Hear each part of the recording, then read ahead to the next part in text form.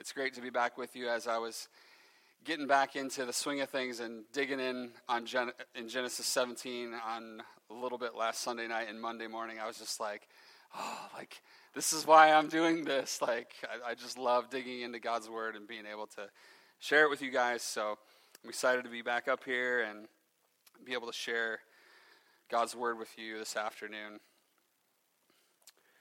Let's go to the Lord in prayer. Father, as we come again this afternoon to your word, we ask that you would speak to your people. God, that you would show us your glory, that we would see you for who you are, that we would see ourselves in light of who you are. God, that we would be changed, that you would do a work in our lives, that you would do a work in this church, and that you would do a work in this community to make your name known. It's in Jesus' name we pray. Amen.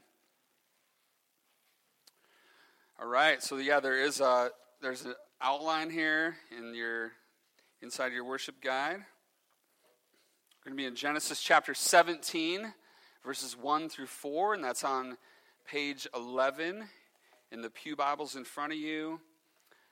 If you do not own a Bible, the yellow-colored Bibles belong to us. You can feel free to take one of those. The brown-colored Bibles belong to Portico, so please do not run off with those. We're going to be looking here at God's gracious covenant promises in Genesis chapter 17.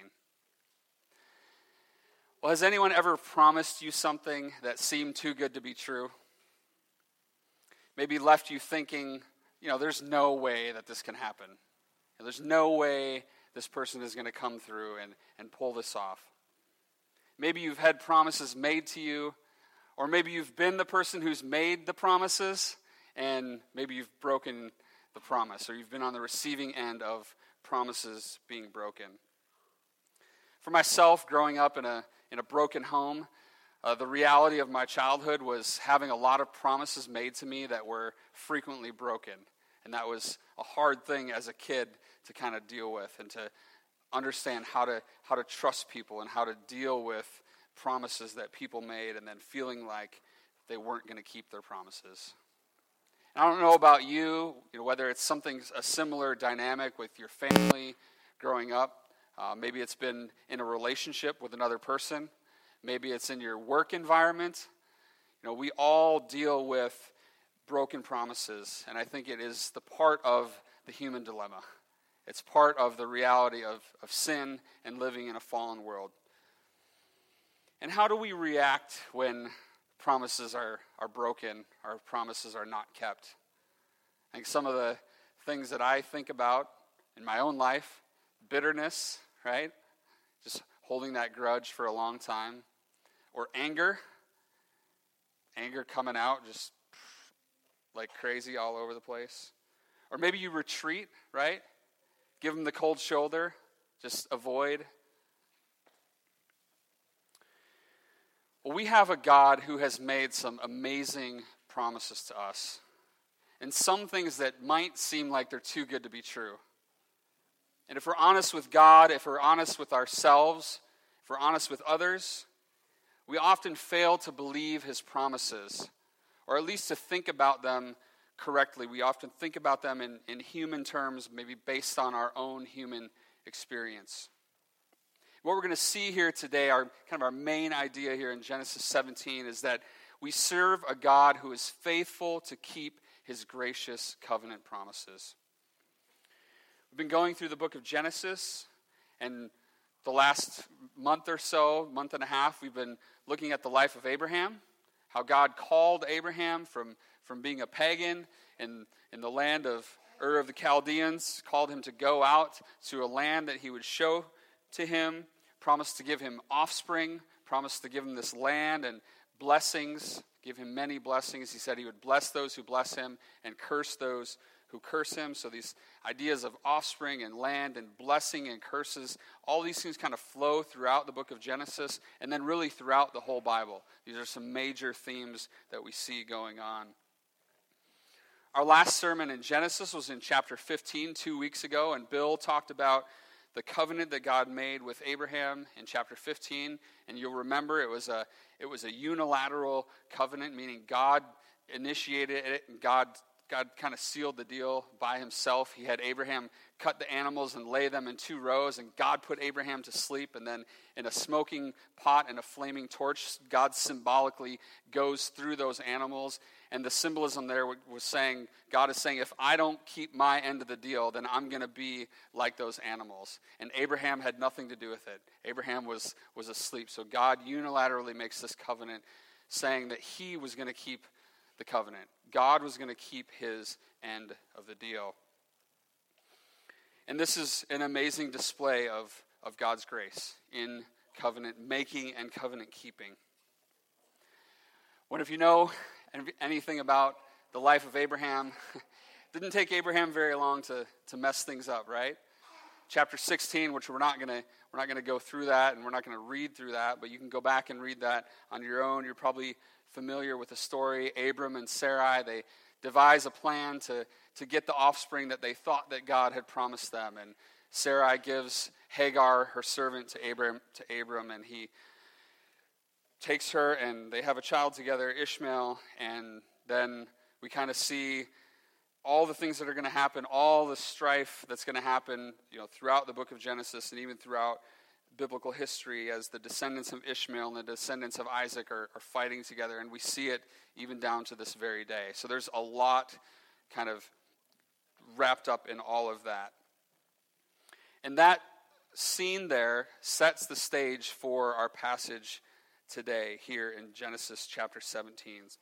So we're looking at Genesis 17, verses 1 through 14. When Abram was 99 years old, God appeared to Abram and said to him, I am God Almighty. Walk before me and be blameless, that I may make my covenant between me and you, and may multiply you greatly. Then Abram fell on his face, and God said to him, Behold, my covenant is with you, and you shall be the father of a multitude of nations. No longer shall your name be called Abram, but your name shall be Abraham. For I have made you the father of a multitude of nations. I will make you exceedingly fruitful, and I will make you into nations, and kings shall come from you. And I will establish my covenant between me and you and your offspring after you throughout their generations for an everlasting covenant, to be God to you and to your offspring after you. And I will give to you and to your offspring after you the land of your sojournings, all the land of Canaan, for an everlasting possession, and I will be their God. And God said to Abraham, As for you, you shall keep my covenant, you and your offspring after you, throughout their generations. This is my covenant, which you shall keep between me and you and your offspring after you. Every male among you shall be circumcised. You shall be circumcised in the flesh of your foreskins, and it shall be a sign of the covenant between me and you. He who is 8 days old among you shall be circumcised.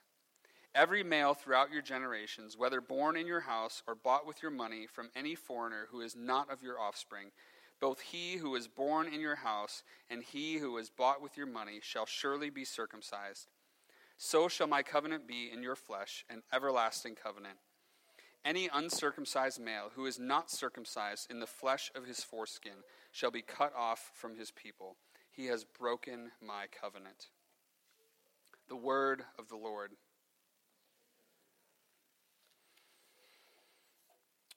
Well, the first thing that we're going to see here in this narrative is an impossible demand. You see that there in your outline, an impossible demand in verses 1 to 3.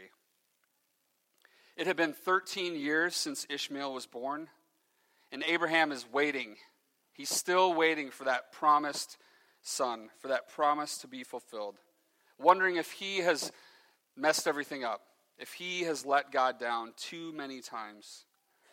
I think from our perspective, it would be totally reasonable if God would just say, okay, Abraham, you had your chance. I'm going to set you aside, and I'm going to call somebody else, right? Why not? I mean, I give somebody else the promise. You failed your end. But that's not how it works. God doesn't do that. That's not what we see here. We see a picture of the grace of God displayed to Abraham And this is a picture of the grace of God in our lives. That no matter how many times we screw things up, right? No matter how many times we sin, no matter how many times we fail to keep God's commands and do what he has commanded us to do, told us to do, asked us to do, that God doesn't give up on us. God doesn't scrap the plan and say, okay, I'm going to go find somebody else because you guys didn't keep your end of the bargain. And again, we saw that in Genesis chapter 15 with the Lord passing through those animals. God said he was going to keep the covenant. So we don't see that. But what do we see? We see God coming to Abraham again. In verse 1, he says, I am God Almighty, El Shaddai. He's saying, I've got this, Abraham. I am the one who is strong. I am the one who is powerful. Trust in me.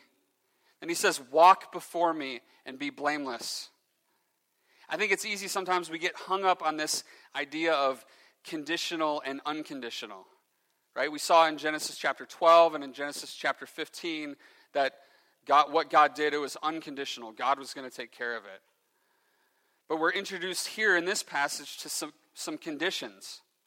But again, all of these conditions, all of this flows out of God's promises that he sovereignly made and that he sovereignly initiated. He told Abraham, walk before me and be blameless. That's the call to every believer. That's the call to every one of us in our lives from the Lord. Walk before me and be blameless. This is the mark of the blessed life. Psalm 119, that great psalm, that massive psalm, 176 verses, biggest chapter in the Bible. Psalm 119, it's all about the word of the Lord, right? The law of the Lord. Psalm 119, verse 1, listen to what it says. Blessed are those whose way is blameless, who walk in the law of the Lord. Like Abraham, we look to our past failures and we realize that we haven't been blameless, right? And we look to our future and we know ourselves, right? We know we're not going to be blameless tomorrow or next week or in 5 years or in 25 years. We know our weakness. We know our unbelief. What do we do in light of this seemingly impossible demand? We can look to Abraham here. What does he do? Verse 3. Abraham fell on his face. That was his only option. That was the only thing he could do. He falls on his face in worship and submission to the God who said that I may make my covenant between me and you and may multiply you greatly. Ian Duguid, he's a professor of Old Testament at Westminster Seminary. I quoted from a book of his a few weeks back. He has a very simple definition of covenant. If you want to write this down, it's pretty short. His definition of covenant is a relationship based on the surrender of control. A relationship based on the surrender of control. And 2 weeks ago, Bill gave us a great explanation of what covenants are and especially how things worked in the ancient Near East. You had a greater king and then you had a lesser king. And the greater king would come and he would make demands on the lesser king, and the lesser king would have to live up to those things or else the covenant would be broken. This is what Duguid says about this. He says, when the great king comes and offers to establish a covenant with you, you really have only two choices. You can accept the covenant relationship on his terms and receive its benefits, or you can refuse it and face the consequences. Accept his terms and receive the benefits, blessings, right? Or refuse it, face the consequences, curses. So what are we going to choose? When faced with, I am God Almighty, walk before me and be blameless, what are we going to choose? Are we going to surrender? Are we going to fall on our faces and accept God's terms of the covenant? Or are we going to refuse him and face the consequences? I think this is really the key to understanding the rest of this whole chapter and to understanding the Christian life. We saw it in our catechism questions the last couple weeks and this week. This distinction between justification, which is God's one-time act in declaring us righteous before him, in saving us, making us new, and then sanctification, which is that gradual work of the Holy Spirit in our lives. This is how God has always graciously dealt with his people in covenant relationship, and we see it here beginning with Abraham. So that kind of idea of justification and sanctification there are going to inform these next two sections that we're going to look at. So the second section here, an incredible promise in verses 4 through 8. This section here, again, is going to be analogous to God's work of justification. God makes some incredible promises here to Abraham. In verses 4 through 6, he promises to give him descendants. He says that kings are going to come from him, right? And we know, if we've been paying attention to the flow of the biblical history, the biblical narrative, that the King of Kings came from Abraham's line, right? We talked about this in the beginning of Genesis. Matthew 1:1, the very first verse in the New Testament, says, the book of the genealogy of Jesus Christ, the son of David, right? The king, David the king, the son of David, the son of Abraham. Jesus is the promised king, going all the way back here to this promise to Abraham. God was going to multiply him. He was going to make him into nations. He was going to give him many descendants, as numerous as the stars, as numerous as the sand on the seashore. He's also going to give him land. Verse 8, I will give to you and your offspring after you the land of your sojournings, all the land of Canaan, for an everlasting possession. And then we see this Emmanuel principle. And I think this is really at the heart of the covenant. I think this is what it's really all about. The Emmanuel principle, Emmanuel meaning God with us. God promises to be with Abraham, to be with his descendants, to be their God, and they will be his people. Verse 7, I will establish my covenant between me and you and your offspring after you throughout their generations for an everlasting covenant, to be God to you and to your offspring after you. And then the end of verse 8 there, and I will be their God.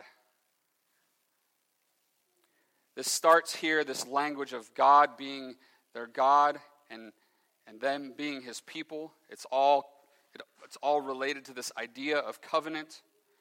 We see this language again in the beginning of the book of Exodus in chapter 3, when Moses is before the burning bush. God tells him, I will be your God and you will be my people, to tell the people of Israel that. So there's this promise of deliverance from Egypt that's wrapped up in this idea of God being their God and them being his people. Throughout the whole Old Testament, the prophets testify to this idea. This language is used throughout the prophets, especially in Ezekiel and Jeremiah. And then I love this, Revelation chapter 21, verse 3. The consummation of all of human history. This is how it's all going to end, folks. John says, I heard a loud voice from the throne saying, behold, the dwelling place of God is with man. This is after the New Jerusalem comes down. Behold, the dwelling place of God is with man. He will dwell with them, and they will be his people, and God himself will be with them as their God. History is going to conclude with these promises that were made to Abraham being fulfilled once and for all. That God will dwell with his people forever. This language that we see here of this everlasting possession, everlasting covenant, those things are going to be fulfilled and they're going to last forever. You can't just tear the Bible apart and just pick and choose certain things. What we believe, what God has done to save us in Christ, it all goes back. It goes back before this, but this is such a huge part of the story of redemption. God making these promises to be our God and that we will be his people. And then there's one more element here in this section of an incredible promise.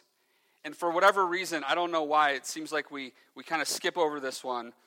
In verse 5, He says, "No longer shall your name be called Abram, but your name shall be Abraham, for I have made you the father of a multitude of nations." I think we always talk about Jacob being named Israel and Saul being named Paul. I don't know if it's just because Abram just gets one extra syllable in there or what it is, but it seems like we overlook this idea of Abraham being renamed. And I think this is really the heart of this whole passage. This is the heart of looking at this idea of justification. God does a supernatural and a sovereign work. He says, "No longer shall you be called, but you shall be called, for I have made you." No longer, but for I have made you. That's what all of us long to hear God say to us, don't we? No longer shall you be called this, but you shall be called this, for I have made you. I have made you new. We can't make ourselves new. You can go to the courthouse and you can legally change your name, but you can't change your identity. You can't change who you really are. You can't give yourself a new heart. If you've driven down Main Street past the Menominee Nation Arena, you may be seeing a sign out front, "Becoming Kareem."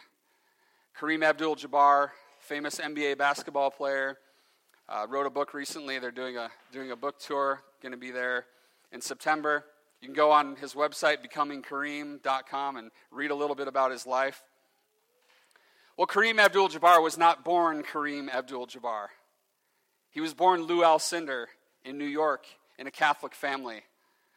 And pretty much one of the first lines in all the explanations on all the promo stuff is, "The good little boy in Catholic school," and then it goes on to talk about how he rejected that. He rejected the faith of his parents. And there was a lot of political things going on in that time and such. But Lou Alcindor converted to Islam and changed his name and became Kareem Abdul-Jabbar. But did his heart change? At the core of who he was, did he really change? Not without Jesus, right? And I'm not trying to diss on Islam. Ron Artest, NBA player, changed his name to Meta World Peace, right? Buddhist background there. So there's lots of reasons why people change their names. There's lots of reasons, maybe it's family of origin issues or whatever. But what good does it do if there's no heart change? So as Christians, why don't we change our names when we become Christians? Why don't we change our names? There's no doubt, I know many of us in this room have had pretty dramatic conversion experiences. We've had maybe childhoods that we would like to forget, and it's like, I'd like to maybe change my last name and not be associated with those people anymore. Why don't we just run down to the courthouse and change our name? Or why don't we adopt some new style of dress or some other outward sign that will let everyone know that we are now a follower of Jesus?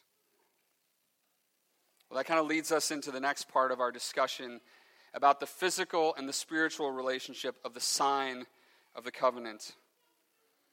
This last section here, we're going to see an intriguing sign in verses 9 through 14. So now we come to the conditional part of the covenant. God said to Abraham in verse 9, "As for you, you shall keep my covenant." Abraham's obedience was in applying the physical sign of the covenant that would serve as a reminder in their flesh of what God had done to call them to be his people. So circumcision serves first here as a physical sign. Circumcision serves as a physical sign. It was an identity marker in the flesh. Okay? Obvious. It represented a couple different things. The first one was cleansing, that idea of cutting off a part of the male reproductive organ, removing that foreskin. It was a picture of cutting something off and cleansing, and that those future generations, everyone who would be born of a Hebrew person, would in a way be clean unto the Lord because of that. So Females weren't circumcised, but if a female was born to a Hebrew person, they were a recipient of that cleansing in that regard. For other nations, it was actually an adult rite of passage. All the nations around Israel, the men were circumcised as a kind of a transition into adulthood, probably in their teen years. But in Israel, the children are set apart to the Lord. This is that picture of an everlasting covenant. It's not waiting until they're older, waiting till they're an adult to see if they will decide on their own to follow the Lord. Instead, it's saying you are a part of the covenant community. You are expected to walk before the Lord and be blameless. Kids, we expect that of you as your parents. And the same grace that dad and mom need from God, you need that same grace too.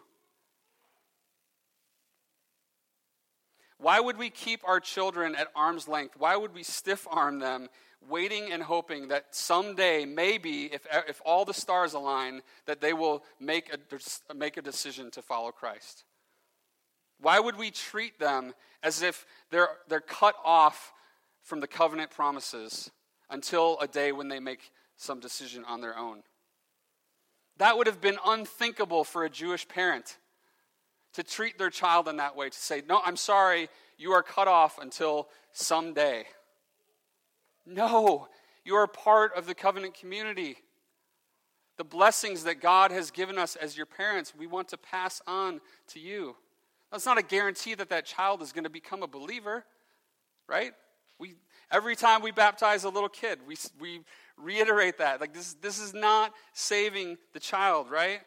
But this idea of the continuity of the covenants, the continuity of the way we as parents raise up our children to know the Lord, that's one of the main reasons why we do infant baptism. Because those kids, they are not to be cut off from the promise. The promise is for them to. We see that in Acts chapter 2, verses 37 to 39. Another aspect of circumcision, one was cleansing. The second is judgment. We see that in verse 14 here. It says, any uncircumcised male who is not circumcised in the flesh of his foreskin shall be cut off from his people. He has broken my covenant. So this idea of being judged, being cut off from the people if you are not under the covenant, if you don't have the sign of the covenant. So cleansing and judgment were two big aspects there. So circumcision in that way serves as a physical sign. Circumcision also serves as a spiritual sign. This idea of cleansing being a spiritual sign is seen throughout the rest of the Old Testament, especially in Deuteronomy. In Deuteronomy chapter 10, verses 12 through 16, the Lord says, and now, Israel, what does the Lord your God require of you? But to fear the Lord your God, to walk in all his ways, to love him, to serve the Lord your God with all your heart and with all your soul, and to keep the commandments and statutes of the Lord, which I am commanding you today for your good. Behold, to the Lord your God belong heaven and the heaven of heavens, the earth with all that is in it. Yet the Lord set his heart in love on your fathers and chose their offspring after them, you above all peoples as they are to this day. Circumcise, therefore, the foreskin of your heart and be no longer stubborn. Moses here isn't saying, well, we don't need to do physical circumcision anymore. Just only circumcise your heart. They still did the physical sign. But he's saying the heart behind it is the heart, right? Circumcise your hearts. Don't be stubborn. Don't resist the Lord. Circumcise your hearts. And this is a rehashing of this promise of the Abrahamic covenant. Then in Deuteronomy 30, verses 1 through 6, kind of reiterates this. It says, when all these things come upon you, speaking of the blessings and the curses, just got done with a couple chapters of that, the blessing and the curse, which I have set before you, and you call them to mind among all the nations where the Lord your God has driven you, and return to the Lord your God, you and your children, and obey his voice in all that I command you today, with all your heart and with all your soul. Then the Lord your God will restore your fortunes and have mercy on you, and he will gather you again from all the peoples where the Lord your God has scattered you. If your outcasts are in the uttermost parts of heaven, from there the Lord your God will gather you, and from there he will take you. And the Lord your God will bring you into the land that your fathers possessed, that you may possess it, and he will make you more prosperous and numerous than your fathers. Here's the key. And the Lord your God will circumcise your heart and the heart of your offspring, so that you will love the Lord your God with all your heart and with all your soul, that you may live. It's saying God is going to do it. In chapter 10, told them to circumcise the foreskin of their hearts. Now it's saying, the Lord God, the Lord your God, will circumcise your heart and the heart of your offspring. It's saying God is going to have mercy on you. God is going to have mercy on your children. So what? So that you will love the Lord your God with all your heart and with all your soul, that you may live. It's an amazing promise. Paul connects this idea of cleansing with the cleansing of circumcision with the cleansing of baptism in Colossians chapter 2. It says, in him, Christ, also you were circumcised with a circumcision made without hands, by putting off the body of the flesh by the circumcision of Christ, having been buried with him in baptism, in which you were also raised with him through faith in the powerful working of God, who raised him from the dead. So this idea of cleansing in a spiritual sense, we also have the idea of judgment, okay? The idea of being cut off. We see this in Christ, right? Christ was circumcised as a baby, and then he was baptized by John the Baptist. What's the significance of this? Christ is identifying with his people. He's identifying with the people of the Old Testament, right, by being circumcised, by fulfilling the whole law. He's identifying with the New Testament church, with his people, by being baptized and by taking on the New Testament sign of the covenant. If you look at the front of your worship guide, there's a quote on there from Timothy Brindle. This is pretty awesome. I shared this with Daniel, and Timothy Brindle is a rapper. He just finished his master's MDiv at Westminster Theological Seminary. His senior thesis project is a 400-page book, and he put out a rap album, and it's called The Unfolding. If you got Spotify or some of the songs that are on YouTube, check it out. There's a song called Circumcision on there that's amazing. But the whole album is all about how from the beginning, all the Old Testament continued to unfold to point to Christ. And you can't just be sitting in a coffee shop and be distracted or be wherever listening to it. You got to sit down and really listen, because they're deep songs. But this comes from the chapter on circumcision and the song. Or it's actually not in the song, it's in the book. He says, the old covenant sign of circumcision doubly symbolized God's promise to cleanse the hearts of his people, as well as the curse of being cut off from him in judgment due to covenant breaking, both of which are fulfilled in the death and resurrection of Christ and applied to us by the Holy Spirit through our union with him. Jesus bears the curse circumcision symbolized at the cross in order that we might receive the blessing of the cleansed heart that circumcision symbolized. The cleansing rite of the Old Testament, circumcision, it's replaced by the cleansing rite in the New Testament of baptism. As Christians, we are baptized not as a permanent physical sign in our flesh. It's not like a big tattoo we put on our arm, right? We don't get a big fish tattooed on our arm or the ichthus letters on our arm, right? It's not something that people can point to and say, oh, you must be a Christian because, you've got this tattoo or you did this thing. But it's a spiritual sign that points to a circumcised heart, to a new identity. Christian. What might this look like for us in the classroom, in the workplace, in our homes, in our communities? How will they know? Remember what Jesus said? By this, all people will know that you are my disciples, if you have love for one another. People can tell, right? I mean, you do something nice for somebody, you go out of your way, people are like, what do you... And then, you know, if you get to talk to, oh, you're one of those, right? You're one of those evangelicals, or you're one of those, like, religious people, right? How strange are we? I mean, we're crazy, right? We gather here together to worship a God that we can't see, right? We take this book and we say, oh, this guy, you know, who lived 4,000 years ago, God told him to go cut off the ends of their, you know, male anatomy, and we're sitting here today talking about it like it affects our lives, right?